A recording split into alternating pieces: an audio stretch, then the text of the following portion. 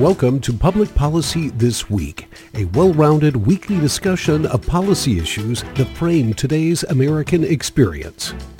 Good morning, everyone. It's Friday, and you've joined us for Public Policy This Week here on KYMN Radio.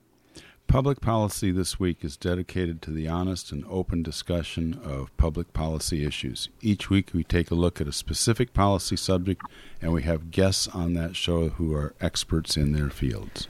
To the greatest extent possible, we stay away from politics. Instead, we concentrate on research, on facts, and the experience and insight of our guests to help us to arrive at well-thought-out, comprehensive, integrative solutions to the shared challenges we face in society.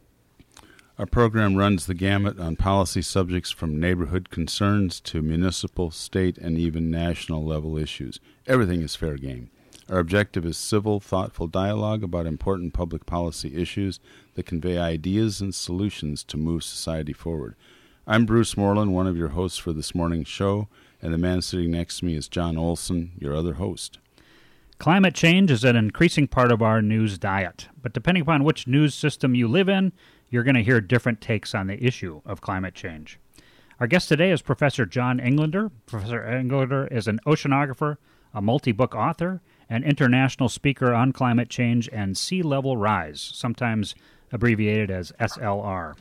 Located in Boca Raton, Florida, John Englander frequently travels for both science and business.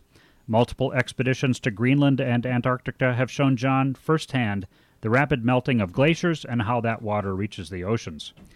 These expeditions, coupled with his broad science background in both oceanography and geology, have given him a unique perspective on planetary ecology. As a science communicator, Professor John Englander has written popular books on sea level rise. His 2012 book, High Tide on Main Street, Rising Sea Level and the Coming Coastal Crisis, is an excellent introduction to the science of global warming and its impact on sea levels. Then his 2021 work, Moving On to Higher Ground, Raising Sea Level and the Path Forward, continues this story with new insights into what we can and cannot do as mankind comes to terms with the inevitable sea level rise. Professor John Englander, welcome to Public Policy This Week. Bruce and I are in the KYMN studios in the heart of beautiful downtown Northfield, Minnesota. Where are you this morning? I'm home in Boca Raton, Florida. Thanks, John and Bruce. It's great to be with you. I think he got the better end of the weather stick on that one. Yeah. It's doom and gloom outside right now here in Northfield. So, we're going to start with climate science and subsidence. So, Professor Englander, we've all heard arguments that global warming is caused by human activity, and we also have evidence that you cannot change people's minds with simple data and graphs. Instead, you need to be able to appeal to their emotions, to connect to them on the issue, and to allow them to see the truth of something in their own way. If we could, let's begin our discussion this morning with the science of climate change and sea level rise. And I'd like to discuss this issue in the context of your trip to Greenland last summer with noted New York Times columnist Bret Stephens. The article he penned after that trip brought the science of climate change into a clear perspective for him and hopefully for his readers. Can you tell us about what Bret witnessed in Greenland? Sure, and I appreciate the opportunity. So first, what you physically see in Greenland, you get a sense of scale. Greenland is about half the size of the United States, from Maine to Florida and from the Mississippi to the Atlantic. So when we go out on the ice sheet and plot where we are on a map, you get a sense of the incredible scale of Greenland, which is sparsely populated with just 56,000 people. It's the lowest population in the world. But it's the size of the ice sheet, which is over a mile thick, actually many places more than 2 miles thick, and the giant glaciers, which work their way to the sea and break off and calve new icebergs. And these icebergs in Greenland are the size of a city block. In fact, Bret Stephens gave me his estimate when he saw them. They were more like 5 New York City blocks in size. I mean, things that you say, even when you say the terms and try and visualize it, it's just hard to appreciate the enormity of it. And yet, when you see it in person like that, and the endless stream of these icebergs coming out to the ocean, it does hit home in a way that just, hearing about the melting Arctic does not. Which reminds me to point out something that's commonly misunderstood. Melting icebergs or glaciers that spawn icebergs do have an effect on sea level, but it's not the way people think. It's only when the iceberg is calved off fresh and created, in effect, from a glacier. When the glacier works its way to the edge of Greenland and then breaks off into a new iceberg, at that moment, when the ice enters the water, it's like adding an ice cube to a glass of water, and the water level does rise. But once an ice cube is floating, and once an iceberg is floating in the ocean, as it melts, it doesn't have any effect on sea level. You can run that experiment with a glass with ice cubes floating in it, let them melt, and the water level won't change. That's because ice is less dense than water, which is why icebergs float about 11% above the surface. So Greenland becomes an opportunity to absorb all that science and then to appreciate the physical scale. And finally, the point to just as far as climate and ice ages, well, two more points, I guess. One is that 98% of the world's ice on land is in Greenland and Antarctica. The Alps, the Alaska, and so on, the Himalayas, really very visual and interesting, but they're really small. Greenland has enough ice that if it was all to melt, sea level would be 25 feet higher globally. So an incredible amount. That is a fair amount of ice. and you know, I'm just going to remind our listeners, when you first run into Greenland in grade school, the first thing they tell you is that the map distorts the scale. But I didn't. Yes. But even with that in mind, I'm looking at your map behind you and seeing Greenland in a much more scaled format. And you're right, it's a monster. I think we overcompensate and say, "Oh, it's just a little tiny place." No, it's big. Right, that's exactly right. You're right. When you flatten out the relatively round globe, it does distort and make things at the higher latitudes toward the poles wider. But as you say, most people have that impression that somehow Greenland is distorted, and there's some truth in that. But the basic enormity of it is easy to overlook. Indeed. The one other thing I would just say, kind of as preamble to our program this morning, is climate change is both natural and caused by the greenhouse gases, as most people know. But just to put in perspective, the ice age cycles that we think of, that we've all heard about, even the kids' movies, the Ice Age, the 5-part series. But ice ages are natural. And with each ice age, as the ice sheets change size, sea level goes up and down 400 feet, 120 meters. That's been happening repeatedly every 100,000 years for millions of years. That was natural. But we are now in a different era, and that's because of changing the atmosphere with the greenhouse gases by burning fossil fuels. So I always want to acknowledge that climate change is natural, but then there are things that humans can do to change the atmosphere and the oceans in a way that actually changes climate too. This is a bit off top. Isn't it true, in fact, that by looking at the carbon in the CO2 that we can tell what percentage of it, or we can get an estimate of how much of it is due to releasing carbon back out from fossil fuels or from fossil sources? Is that ice cores, Bruce, that you're referring to specifically? No, I was thinking of how you know that the CO2 in the atmosphere is anthropogenic. Yeah, there's what they call fingerprinting. And there was recently an article talking about better fingerprinting of where the sea level came from, how much of it came from Antarctica, how much from Greenland, how much of the CO2 came from fossil fuels. That's kind of an esoteric area of science, but certainly important. I don't get into that deeply, but yes, we are getting more accurate attribution, they say, on where the sea level is rising.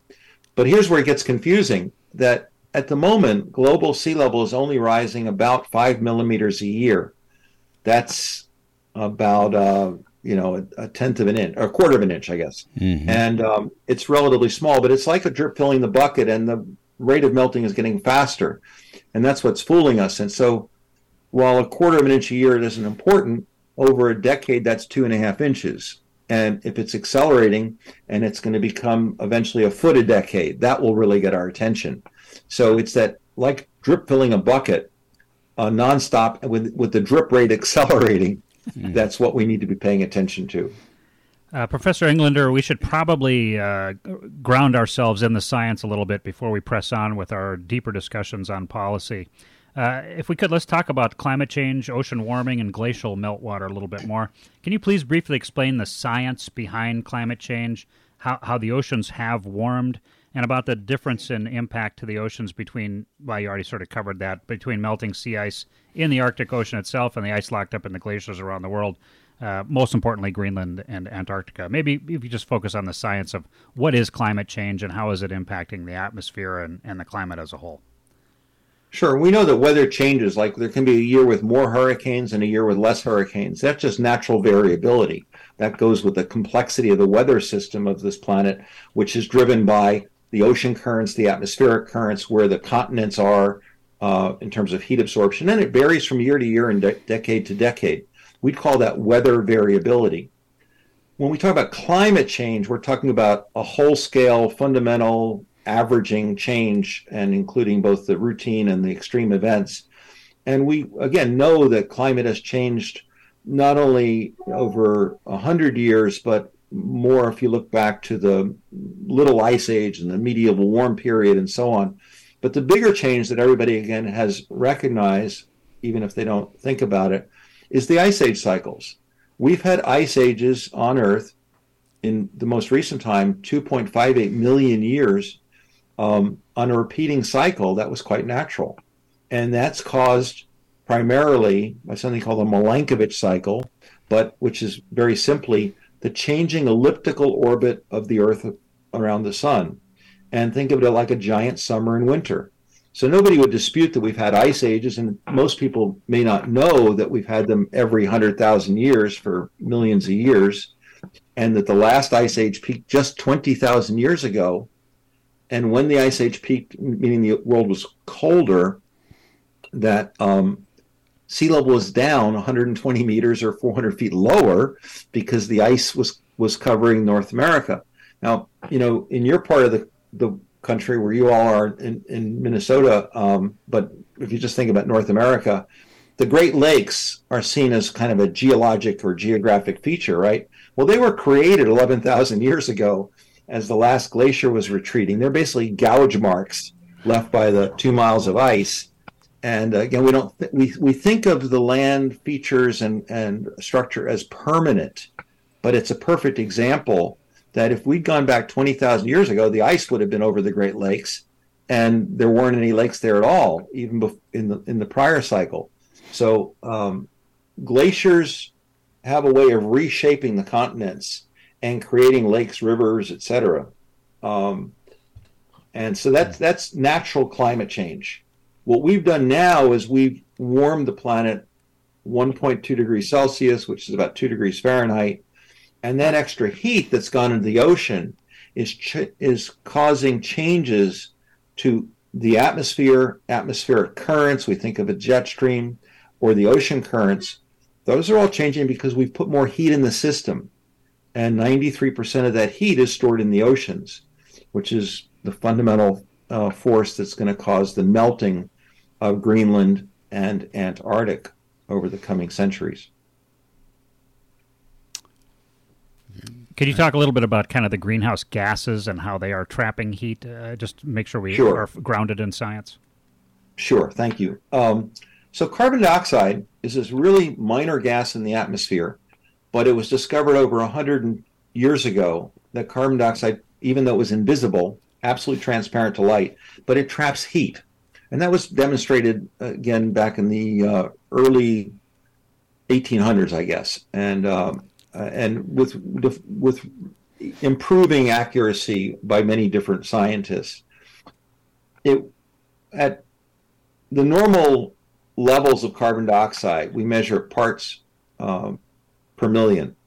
And the normal range was from 180 to 280 parts per million, and that cycled with the ice ages and the climate cycle that I just described, which was driven by the changing orbit around the sun and the amount of heat we get, like a giant summer and winter. That was natural climate change.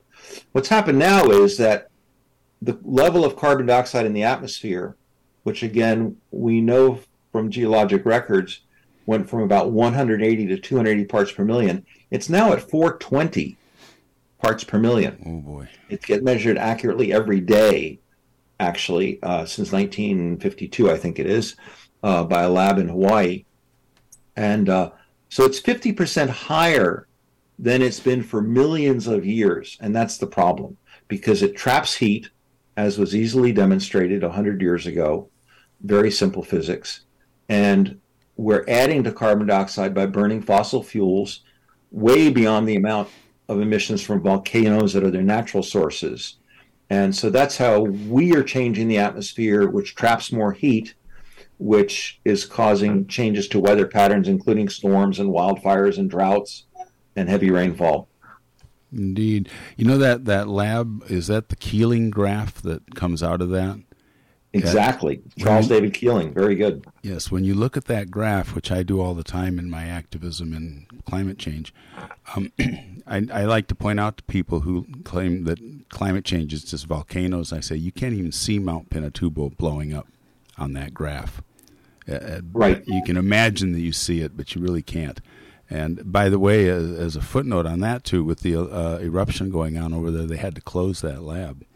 So we're not getting. Yes, I saw that. That's right. We're not getting the data right now, and that was beautiful data because you're in the middle of the Pacific with lots of clean wind coming in, so you get nice, well-mixed atmosphere coming through your lab. It's exactly. All very important. All right. Do you have any more questions on climate change? Okay. I give the talk about the Milankovitch cycles all the time. I use it in lots of contexts. So anyway. Great. In your most recent book, Moving to Higher Ground, and your lectures, I saw one of your TED Talks. It's very cool. And we should put links to that in our website. In any case, in Moving to Higher Ground and your lectures touch on the idea of subsidence of coastal land. And subsidence is, if you could explain what you mean, what's meant by subsidence, and then Sure. why it is and isn't a big factor. Sure. No, thank you. So subsidence is when the land goes downward, literally, and uplift is when it goes up. We have both. And it affects the perception of sea level rise. Let's just think of it in the simplest sense. If sea level rises a quarter of an inch a year, or let's say rises an inch, and in the same period of time, the land is going down a half inch, compacting for one reason or another, which we'll talk about. Okay, that measuring sea level from that location would appear to only be a half inch because sea level was rising an inch, but the land was going down. So the measuring point. So we have to take that into account, the subsidence or uplift. And locally in places like New Orleans or Jakarta, Indonesia, or even Norfolk, Virginia, where the land is subsiding faster than normal, okay, it adds to the appearance of sea level rise. But conversely, in places in the northern latitudes like Alaska and Canada and Scandinavia, where the land is actually uplifting because the ice sheets melted most recently there, and they're rebounding thousands of years later because of the ice which melted 10,000 years ago. So those places are uplifting. So that would tend to reduce apparent sea level rise. In fact, in Alaska, generally speaking, there is no sea level rise because the land is uplifting faster than sea level is. But that'll change in about 20 years as the rate of sea level increases. Subsidence is caused by a couple of different things. It's caused by the compacting of silts at river deltas like New Orleans and Jakarta would be a prime example where they've had tremendous subsidence and therefore sea level rise in that huge city. It can also be from pumping water or petroleum out of the ground will accelerate the land compacting in the Gulf of Mexico, again off New Orleans. So New Orleans has the silt coming out of the Mississippi River, which naturally compact, and then by pumping petroleum and water out of the ground, we add to that compaction. So that's why we have considerable compaction or subsidence in the greater New Orleans area in the Gulf of Mexico. But Jakarta, again, where there's about 15 rivers coming down through the city and lots of silt, again, and pumping groundwater is a big problem there. They're getting huge subsidence. In fact, it's like 10 feet, 3 meters of subsidence in the past 20 or 30 years. So I believe they're the worst example of subsidence, or most extreme example in the world. And so we have to adjust for subsidence or uplift when we're looking at actual sea level against a dock or marina or some other point of reference. So that's where we have to count on data and science to help us see things that our eyes can't see, because locally we're getting different result. My understanding is if all the ice on Greenland goes into the ocean, not only will the sea level locally will appear to go down because the land will be rising so fast. Yeah, Bruce, you're right, but I think that gets confusing. Actually, it's pretty esoteric, and but it's correct. There are articles which have talked about that as Greenland melts and its meltwater goes all over the world, that Greenland actually will rise up a little bit. So, that's a pretty esoteric effect, and we're talking about over centuries. So we haven't talked too much about what makes the sea level rise are two things. We add more water and we warm up the water we have. Can you give me is there any kind of a equation that gives you an estimate of which of those is a bigger factor? No, thank you for bringing that up. It's changing. See, if we look back in the last century, the last 100 years, just round figures, okay, we've had about 10 inches of global average sea level rise, about 20 centimeters. No, that's right.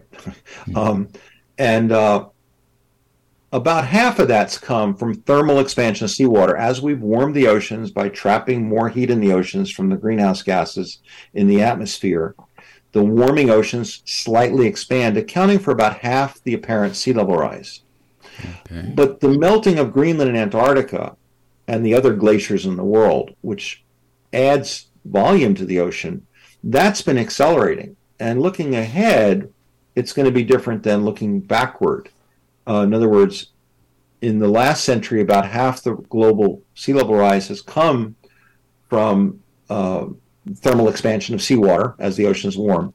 But in the coming century, if we get 5 or 10 feet of sea level rise because of melting ice, thermal expansion will still only probably be less than a foot. So this is where the past may not allow us to see the future very well. The rate of warming has now gotten to the point where we're melting the ice sheets on Greenland and Antarctica so far above normal, and at such an accelerating rate, that we can safely say that the melting of that ice on land will become a much bigger factor than the thermal expansion of seawater.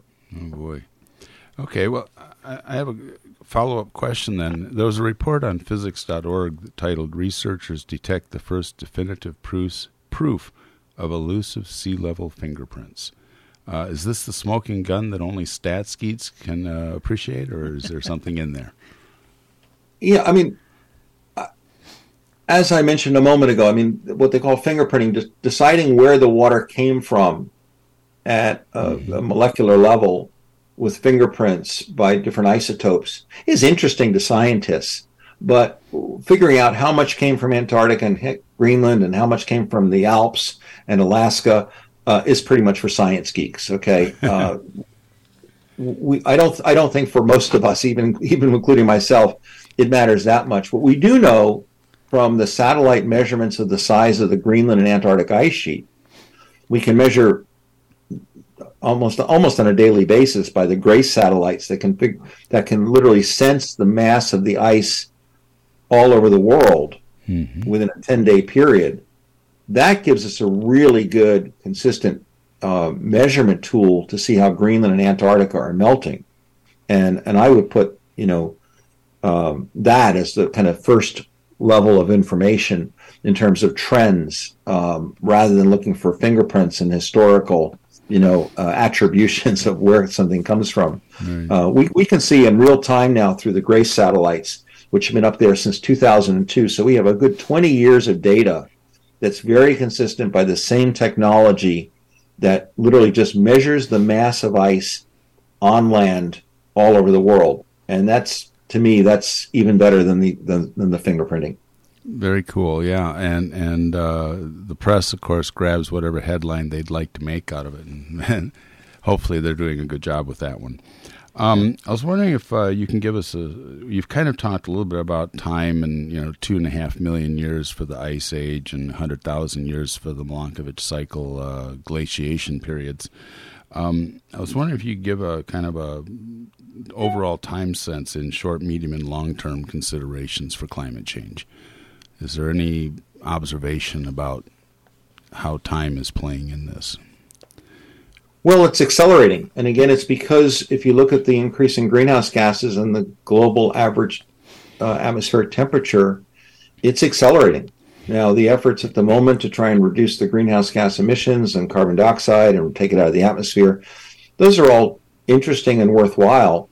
But the fact is, as you said, since Keeling began his measurements in Hawaii in the 1950s, and you've seen that graph, and they're easily found, and they're extreme precision about the carbon dioxide percentage. We can see the annual up and down as the seasons change, and then we can see it's part of the 70-year history now that we've been measuring every day. Mm-hmm. But we can compare that to the CO2 record that's locked up in deep sea sediments and in the Greenland ice sheet that we decode by doing ice cores, and the air bubbles are trapped in the ice sheets, and we can measure the carbon dioxide levels going back 140,000 years in Greenland and 800,000 years in Antarctica. So we have lots of good measurements that track how carbon dioxide and temperatures have changed. And the problem is they're accelerating as we burn more and more fossil fuels. And it's to the point where it's 50% higher than it was at any point in millions of years, and that has now translated into about 2 degrees Fahrenheit, a little over a degree Celsius, of higher average global temperatures. And in a warmer planet, we're going to have less ice on land and higher sea level. I have to say, you've at least twice now channeled Yogi Berra's famous phrase that the future ain't what it used to be. Very good. So, John, do you want to... Yeah, so you're listening to Public Policy This Week on KYMN Radio, AM 1080 and FM 95.1, and we're broadcasting from downtown Northfield, Minnesota. I'm John Olson, and my co-host Bruce Morlan and I are talking with Professor John Englander about sea level rise and climate change. So, your books and lectures indicate something on the level of 6 to 8 feet of global sea level rise before the end of this century. That's like 80 years away now, which means it's within the easy lifetime of children born today. Not easy, but at least so. As a grandparent, or to all those grandparents out there, this is really important then, more so than if I were just worried about myself being an old geezer. Right. So I often tell my friends that truth is actually an estimate in science. Truth or facts are estimates with confidence intervals and sample sizes and everything like that. Obviously, we only have one sample size in some sense. We only have one planet. There is no planet B. And that, by the way, comes from my Rotary Club. We use that all the time. But anyway, is it a fair question to ask about the confidence intervals of these estimates? I mean, are they tiny or are they huge? What are we talking about? Great question. So if we look back at geologic history, not a projection, not a model, we know that, again, there have been ice ages in the most recent period, 2.58 million years. That's just simple, the Pleistocene, if you will. The Jurassic era, the dinosaurs, that's like 60 or 80 or 100 million years ago. Right. But we're talking about the ice age cycles going back 2.5 million years. And we do know without any question that sea level has gone up and down 400 feet, roughly 390 feet to be more precise, but I round things off to make it easy. 400 feet, 120 meters with each of those ice age cycles every 100,000 years. And global average temperature has changed about 5 degrees Celsius or 9 degrees Fahrenheit, same thing, and during those same periods of time as global temperature change. And if you divide the height of the ocean change over a 100,000 year cycle by the temperature change, we get about 24 meters per degree Celsius or 35 feet per degree Fahrenheit. And so we can, our perception of history may go back centuries or a couple of thousand years to biblical times, if you will, the Christian era, or back to the the older calendars, the Chinese and Mayan and Jewish calendars of 5,000 years. But 11,000 years ago, sea level was rising at the rate of about 15 feet a century. So we know this has happened naturally before, and we can see that the ratio of sea level change to global average temperature change, as I say, is about 20 meters per degree Celsius or 35 feet per degree Fahrenheit. So the problem is we've already warmed 1.2 degrees Celsius, about 2 degrees Fahrenheit. That means that sometime over the next several centuries, we are almost certainly going to get tens of feet of sea level rise. That's hard to imagine because we've always thought in our human culture, civilization, that sea level was kind of sea level. We measured from it as if it was a datum, a reference point, and that the coastline was relatively permanent except for coastal erosion. Well, it turns out that sea level and the coastline have only been stable for about 6,000 years, which happens to be human civilization, more or less. And it's why we have trouble believing they're going to change greatly. So while, Bruce, I agree with you, it's interesting and problematic to think about the world our kids and grandkids will inherit. We also have to be good scientists and realize that to some degree we were fooled because of this natural pattern of sea level that was ending the 20,000 year up cycle, as I explain in my book, and about to enter the 80,000 year down cycle, and has now changed direction because of our warming the atmosphere. So it does seem confusing, but actually, as I'm sure you agree, the pieces all fit together. So we need to realize that climate's changed naturally and sea levels changed with it. We've now warmed the planet a couple of degrees Fahrenheit. That means that sea level is going to be higher. To your question of our confidence interval, I guess this is a long-winded answer to your question. The confidence of how quickly it will rise, it's impossible to predict the melt rate of Greenland and Antarctica.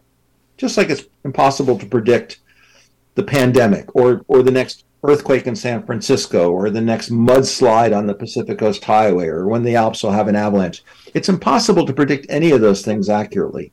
If we have enough examples, we can statistically correlate and project with some confidence statistically if we have a big enough sample size, which is usually 30 or more.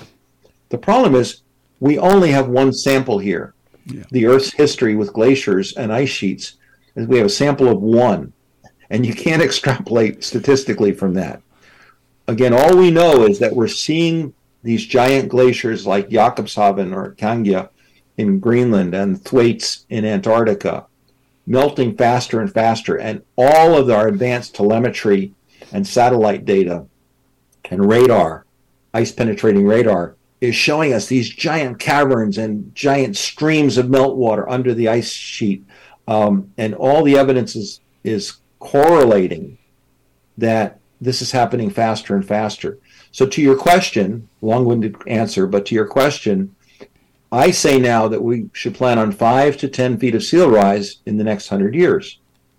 That's an estimate. I have pretty high confidence in that, but if we do all the right things and slow the warming and get off fossil fuels really quickly, and this new fusion process proves practical soon, which I doubt, maybe we can slow the sea level rise in the next century to 3 feet. I doubt that, but it's possible. I would say that that's the best case. But if we keep burning all the fossil fuels, particularly the tar sands and coal and so on, and just let the planet get warmer and warmer, we could have more than 8 or 10 feet of sea level rise. I don't have a magic ball that will tell me the answer any more than anybody does.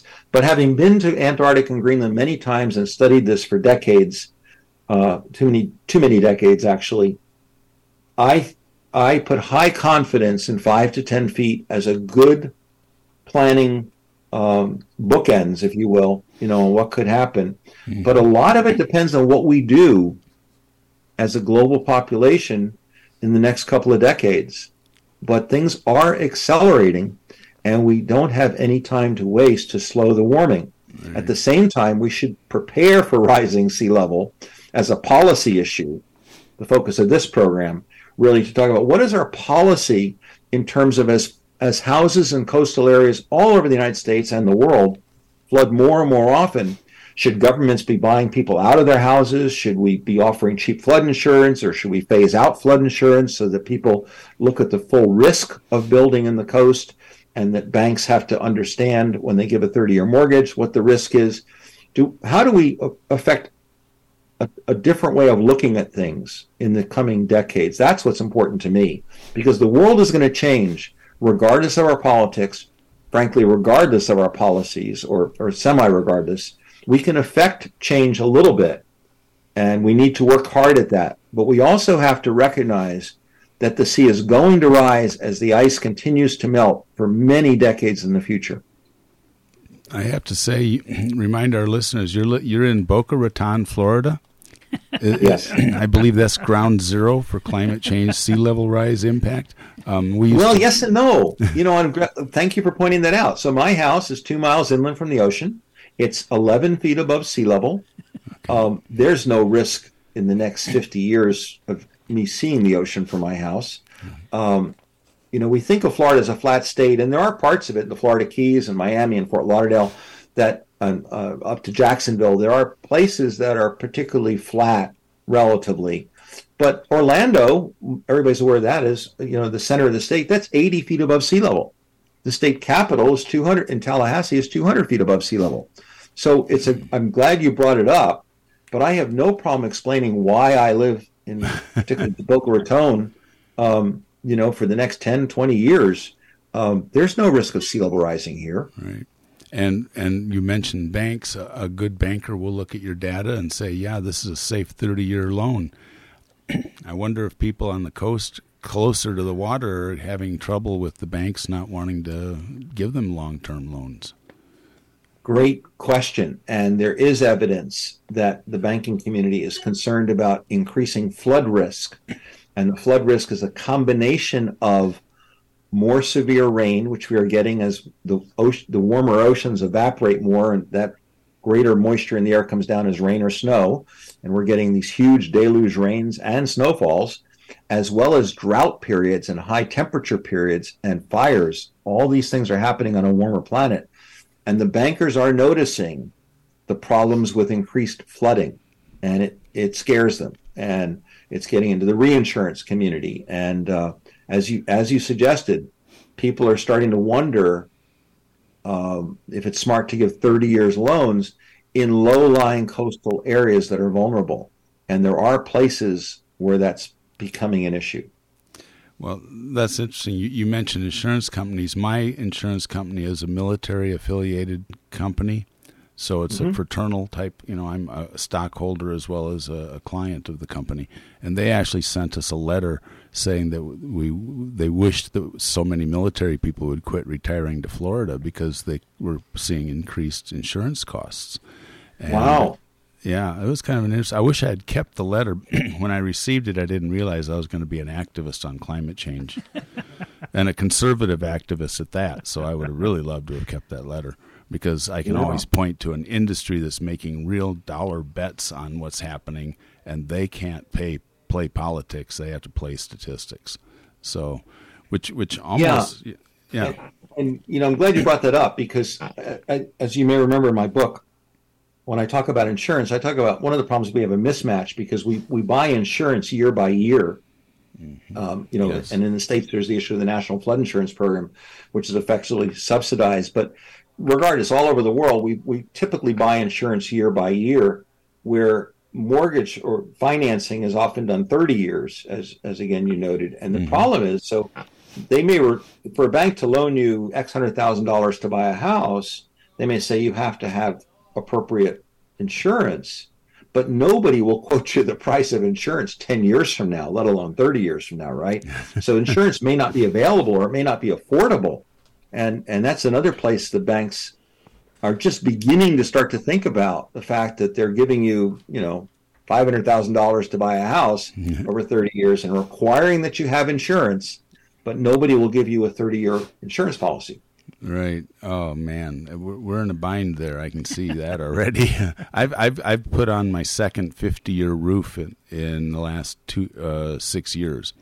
So Wow. Yeah, hail damage in Minnesota is a huge insurance risk, and wow, it's that bad. Yeah, it comes through and punches holes in cars and windows and everything. So, all right. So can't we? I'm going to ask a leading question here. Can't we just take the Dutch solution and wall off a coastal city like Miami? And I know the reason. Why can't we do that? Great question. So the Netherlands has been reclaiming land from the ocean for 1,000 years, going back to the windmills, pre-electric. And a lot of their land is about a third of their country. The Netherlands is below sea level. So they're very good at reclaiming land, this fertile, rich soils from the silts that have come down from the rivers, et cetera. And that's what the Netherlands are. And so they perfected seawalls and pumping, if you will. But then the big change event in the Netherlands was February 1st, 1953. That night, a sudden storm cropped up in the North Sea, and it crashed or broke the seawalls, and 1,835 people died that night, many in their sleep. And the Dutch said, never again, we need to engineer so this wouldn't happen. And they created the Delta Works program. Oh, by the way, there were also some deaths in the UK, in England and in Belgium from that same storm that night. And but back to the Netherlands. So the Dutch had a commission and came out with this Delta Works program, and it was a much stronger coastal defense against storm surge. And it included higher coastal barriers, and there are two different big engineering systems, the Oosterschelde, some sluice gates that would come down, and then the big, you've seen those two big harbor gates in Rotterdam that look like these semicircular, almost like an Eiffel Tower on its side, they say, in terms of scale, and that Maasland Kering, these big harbor gates that close in Rotterdam Harbor to keep out a flood surge from a storm. All that was pretty well and good. But when they designed all that, coming out of that storm in 1953, and based upon their 1,000 years of hydrologic expertise, they said we should allow for sea level rise. And they allowed for 30 centimeters, which is a foot of sea level rise this century. They now know that that's inadequate, and that they should have planned for 2 or 3 meters, 6 or 10 feet.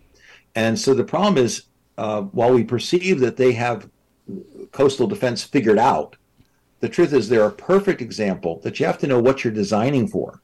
And their whole system was designed for the worst storm that you can imagine, and the river flooding coming down from Europe, the Rhine, the Schelde, and the Meuse rivers coming together there in the Netherlands, and then also allowing for a foot for sea level rise. But now that's totally inadequate, because we now the Dutch are as certainly on the forefront of saying, wow, if we have 5 or 10 feet of sea level rise this century, all bets are off. We need to totally rethink this engineering and what we can protect.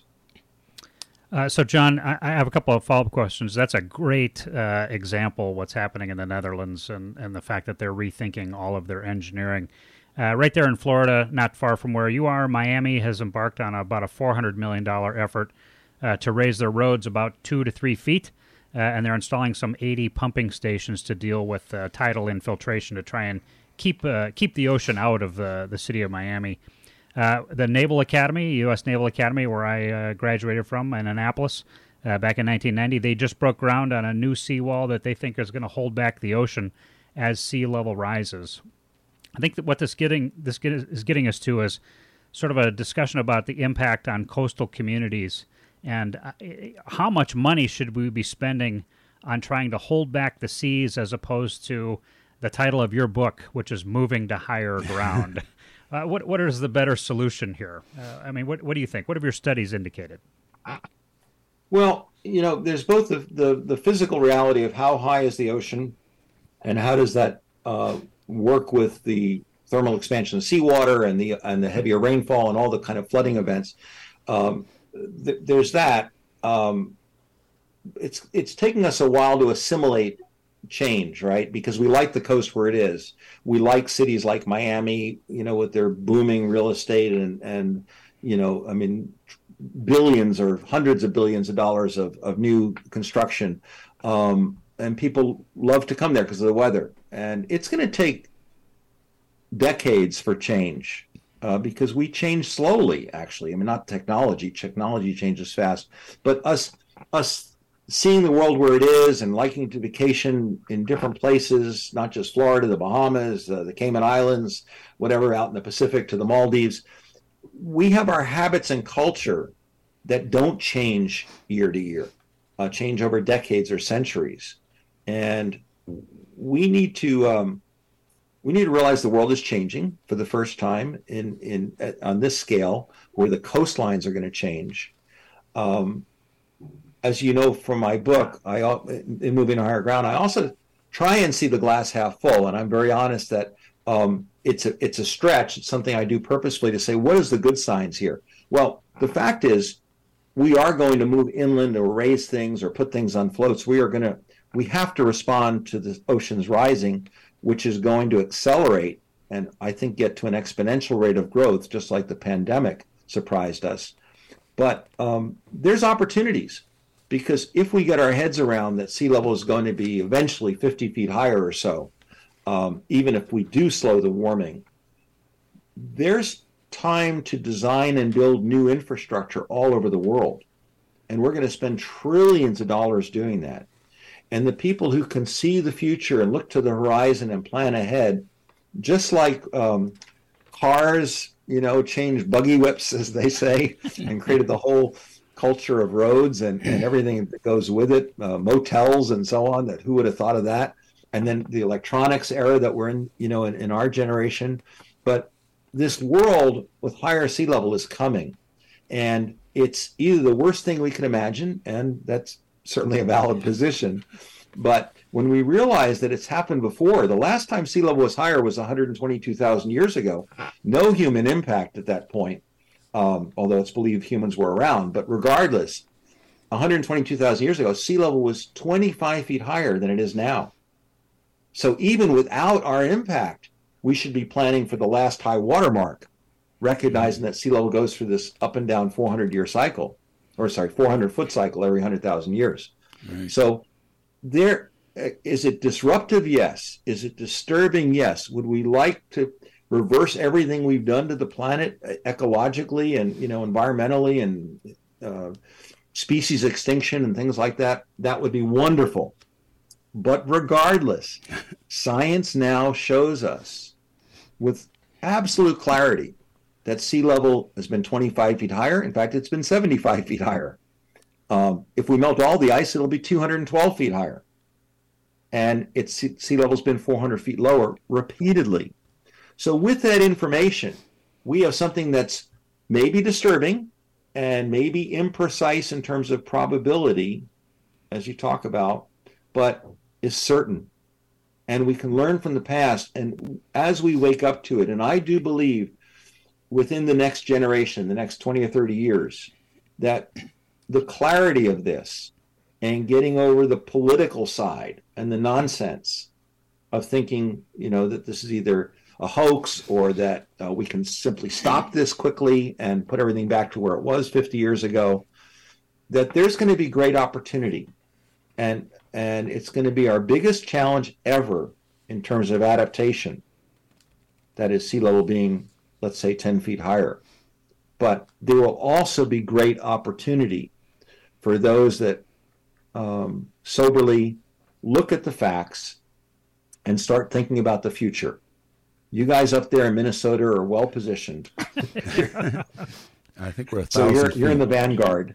Yeah, we're 1,000 feet above sea level, so I feel. But even back to the Great Lakes. In fact, it's a great opportunity. Most people look at the Great Lakes and assume that they're sea level. As you probably know, they go from 250 feet up to about 600 feet above sea level between the 5 Great Lakes. And again, they were only created 11,000 years ago, so they're really young geologically speaking. But the Great Lakes are independent of sea level. They come from rainfall and glacial melt is what feeds the Great Lakes and the aquifers and so on. But the Great Lakes level's changing. Of course, they're indirectly attached to the Mississippi and the whole river system in the center of the country. We're seeing problems in the Mississippi where water levels are too low and vessels can't pass.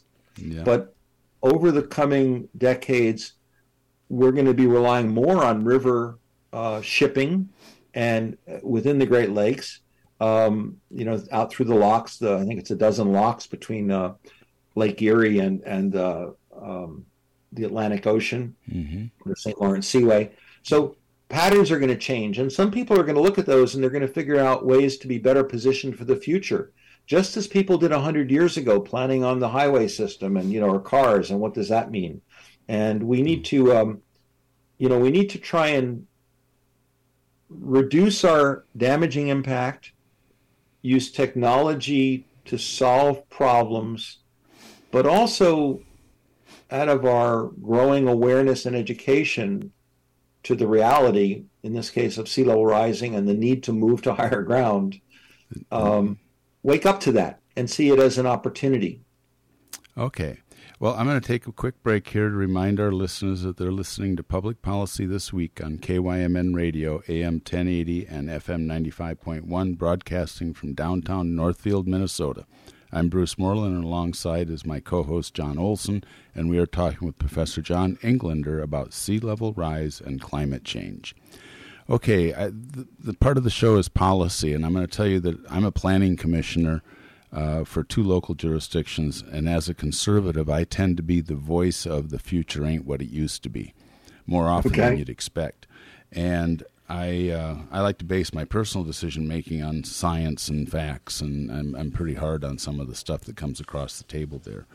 But I have to ask you, that is the big problem. I mean, we have a case in 2012 where North Carolina tried to outlaw the use of climate change and sea level rise. We have recent efforts to disallow that. We have the Dutch example that only used 30 centimeters. I can imagine that there were people in the room that said, no, you can't plan on 5 feet of sea level rise. First of all, we're metric, and second, we'll buy 30 centimeters, but no more. So that's the question. What policy recommendations would you make? Because you're a science communicator. You know the failing of just going to the whiteboard. As much as a mathematician, I like to go to the whiteboard. But you've been there. You know what communication is about. What kind of policy recommendations would you make to federal, state, and local policymakers? Well, great question, and not an easy answer, of course. First is I recommend we think short, medium, and long term. We do that, intuitively planning for our retirement or our kids' education or just our phases of life, as we go up to our 70s, 80s, or 90s or whatever. We think of short, medium, and long term. And I think we should think of the world that way and our planning that way. And building codes are not done that way right now, or zoning. I mean, we don't say we're going to do something for 10 or 20 years, but we're going to look ahead 30 years or 100 years. We just have one number right now. And so the number is based upon the past. And so the first thing I would recommend for planning is think about the world in the next decade, by mid-century, 30 years from now, and then end of century or 100 years from now, which would be the year 2122, of course. And that short, medium, long term does something magical. It allows us to think differently about the planning for 30 years from now for our kids and grandkids and our legacy from what we need to do today, but also allows us to say the world will be different in those time frames. Okay, so it's a construct or concept to say the future will not be like the past, and even looking into the future, we should think in phases, and that really helps. Okay, the second is to start with sea level in particular.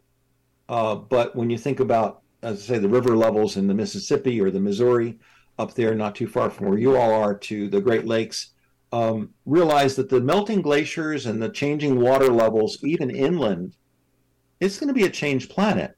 I mean, we're going to have there are places we won't be living because of wildfire risk. There's places where it's just too hot. There's places where there's just too much rain and flooding. We're going to rethink where we live on this planet in the coming generation, the next 30 years. And I think, again, that short, medium, long term really helps. Sea level's unique because even though most people assume that it can't change much, but even if they've heard it can change quite a few feet, they may wrongly think that by driving an electric car or putting solar panels on the roof that they can stop sea level rising in Florida, which those things are not connected, by the way. In other words, so as we articulate this and put it in plain English, I mean, the scientific community, unfortunately, often doesn't communicate well. It uses far too geeky technical language or jargon, and doesn't think about how do people process information, the average person. That's what I try and do, is to explain the science without anything technical and just use analogies and stories. And other people can do this. In fact, in my book, I give you resources to do it, and people can get a slide set of my slides at johnenglander.net. And there's about a dozen slides there. You can not only use that for yourself, but use it to teach others. As I conclude, not to give the punchline on my second book away, but the Moving on Higher Ground, the biggest thing we can do is educate others, because most people are ignorant about this. And that's something that anybody can do, whether they're a 10-year-old or a grandma, okay, is to learn, which is what they're doing, hopefully listening to your show today. Read a book, whether it's mine or one of the other very good books out there, and then explain this to others, because there's so much misinformation in politics and, polarization on this. And as back to, you mentioned Bret Stephens, who's a good conservative columnist, I mean, highly regarded, New York Times, former Wall Street Journal, Pulitzer Prize-winning columnist. He wasn't sure about this. And after 4 years ago, I signed the petition to get him fired because I thought he was a climate denier. But after that, I contacted him and started reading his articles and liked his articles. And we began a dialogue. And I said to him, let's, come to Greenland with me. And he came to Greenland, and it opened his eyes. And he's a very rigorous thinker and very smart guy. I think he's got a photographic memory. And he spent 5 days in Greenland with me, and he wrote that huge article in the New York Times, which has opened a lot of other people's eyes. So I think that's what we all need to do. Well, real quickly, I just have to point out that the issue of climate change is a purity test for our political parties. And if you don't toe the line on that issue within your party, whether it's the blue or the red party, I myself have been chased off the stage when I was running for office one time. It was not fun. But I think it's changing, Bruce. I mean, in fact, I gave a talk in Wisconsin, not far from you, 6 months ago and stuff. And I from my experience there, even with a construction company actually, but who does a lot of water construction, maritime stuff. But I think we're at a point of change. I think less people push back on climate change to whether greenhouse gases and humans cause it. That's still a trigger, because that implies telling us what kind of cars we can drive or not, okay? Mm-hmm. And I think that's what, on the right, okay, becomes a trigger point. And if you let that go, and because I even heard from a staunch conservative just the other day, and I'm pretty neutral politically, that, that there's no question sea level's rising and climate's changing. The question is, how much is it human versus volcanoes in terms of the stimulus, okay, and what's pushing it. And if you don't, if you let people decide how they're going to embrace this, because this is a change of attitude, just like gay marriage or abortions or things which are very incendiary issues, we know, okay. This is an incendiary issue, as you said, but I think it's changing. And people are not denying it's happening. It's are we the cause of it or not?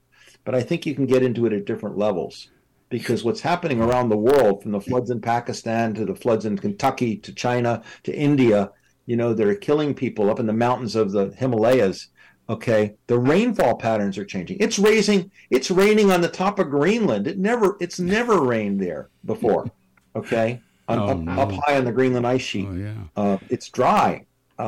It's rain now. So the world's changing, and I think it's just a matter of giving people some space to not agree that the United Nations to tell them whether they can drive a Hummer or not, if that's the perception, or the Washington, D.C., which is people feel a sense of freedom and losing, their freedom.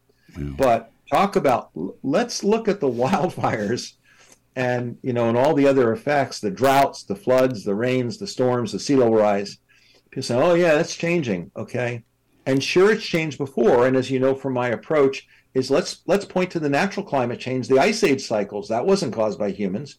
That gives us credibility and allows us to educate people about science long before humans were involved, and becomes the basis to then get their confidence and take them down the path of where this is headed.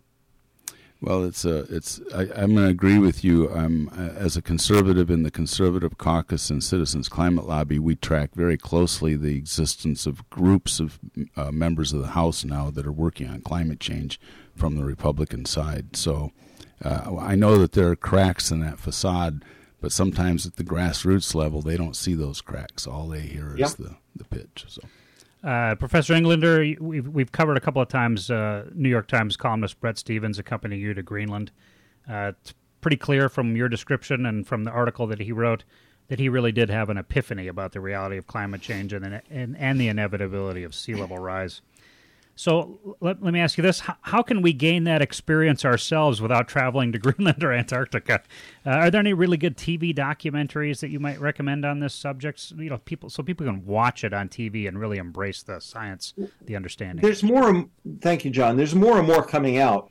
In particular, you mentioned like YouTube. I gave a talk a couple of years ago at the Royal Institution in London. That is I think one of my better talks, and besides the TEDx talk that you mentioned, which is quite short, like 11 minutes, but the hour-long talk at the Royal Institution, if somebody wants to kind of see this in an hour-long format with graphics, I'd recommend that. This is the third week of December 2022 at the moment. Next week, December 22nd, on the Discovery Channel, there's a program called what is it? It's Brink of Disaster is the name of the program, and it's going to be on 9 p.m. Eastern time, I believe.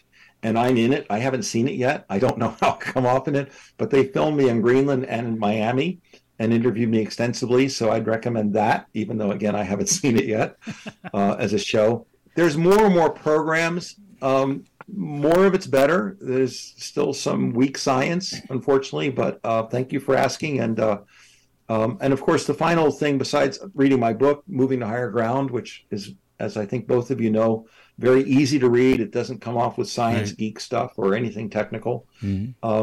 But I do look for people who have influence or are particularly concerned or opportunity to come to Greenland. I only try and take about 20 or so people a year. But if people are interested, it's on the Rising Seas Institute website, .org, risingseasinstitute.org. Or people can find me on Facebook or LinkedIn or Twitter. It's an expensive trip. It's very exclusive, but we really go out in all those places that Bret went and talk to other experts. And, there may be somebody in your listening audience that would be able to make such a big commitment. Professor Englander, we just have a couple of minutes left in the show. We want to give you the final word this morning. What didn't we ask you that we should have asked you about sea level rise and public policy challenges and opportunities? The floor is yours. Thank you. One thing on Miami I didn't mention, besides the water rising and more hurricanes and things like that and more rainfall, they also have porous limestone. So one of the things is you have to look in different places about the geology. If the limestone, like with porous limestone in Miami, even if you build a seawall, the water will come up through the rock. It's like a hard sponge, if you will, with all the porosity. So that's just something I forgot to say. In terms of the big picture, I encourage people, to get educated and educate others. That's the thing that everybody can do, because there's so much ignorance and misunderstanding. That's mission one. In terms of more specific things to do, I break it into three things. We need to work to slow the greenhouse gas increase, which is what's trapping heat in the atmosphere, most of which is stored in the ocean, which is what's causing the ice to melt. So slowing the warming by any means to reduce the greenhouse gases, like the work of Citizens Climate Lobby and 350.org and several organizations that are advocating for a price on carbon dioxide, sometimes shorthanded as price on carbon, which is actually misleading because it is carbon dioxide, a clear gas, not black carbon. But a price on carbon in some fashion, or carbon dioxide would be good to slow the warming, because it give us an economic incentive to do the right thing and slow the warming. The second thing is prepare to be more resilient to the extreme weather, from wildfires to flood rains to droughts. All of these things are happening in the headlines every year now, and more and more. And we need to start anticipating that and designing for it to be more resilient. So there's sustainability, if you want to think about the energy supply and being renewable.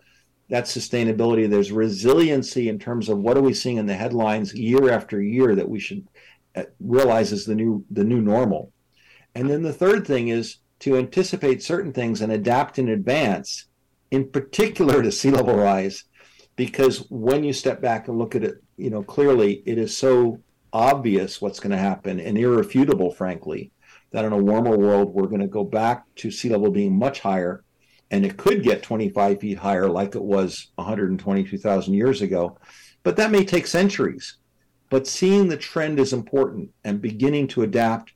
And again, just finally wrapping that all together. So there's the energy part, the greenhouse gases, there's resiliency, and then there's adapting in advance to the rising sea and changing shoreline.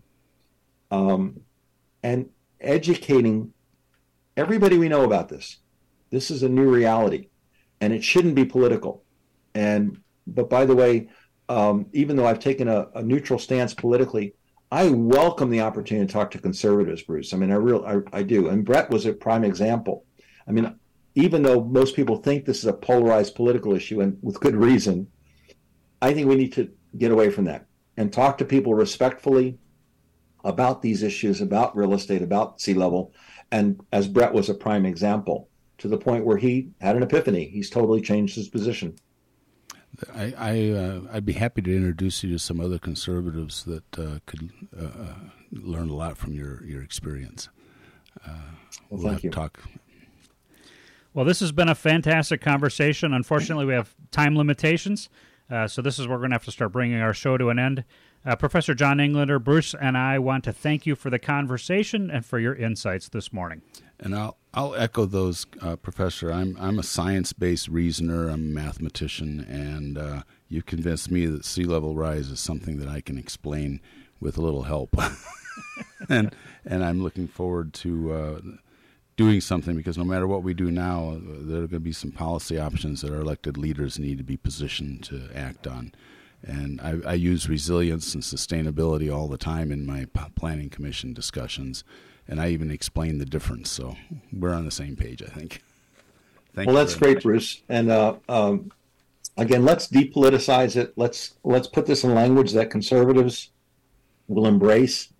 And I think even as I learned in talking to Brett Stevens, I mean, threatening, getting angry and upset may seem appropriate and warranted, but talking to people rationally and trying to find their points of self-interest.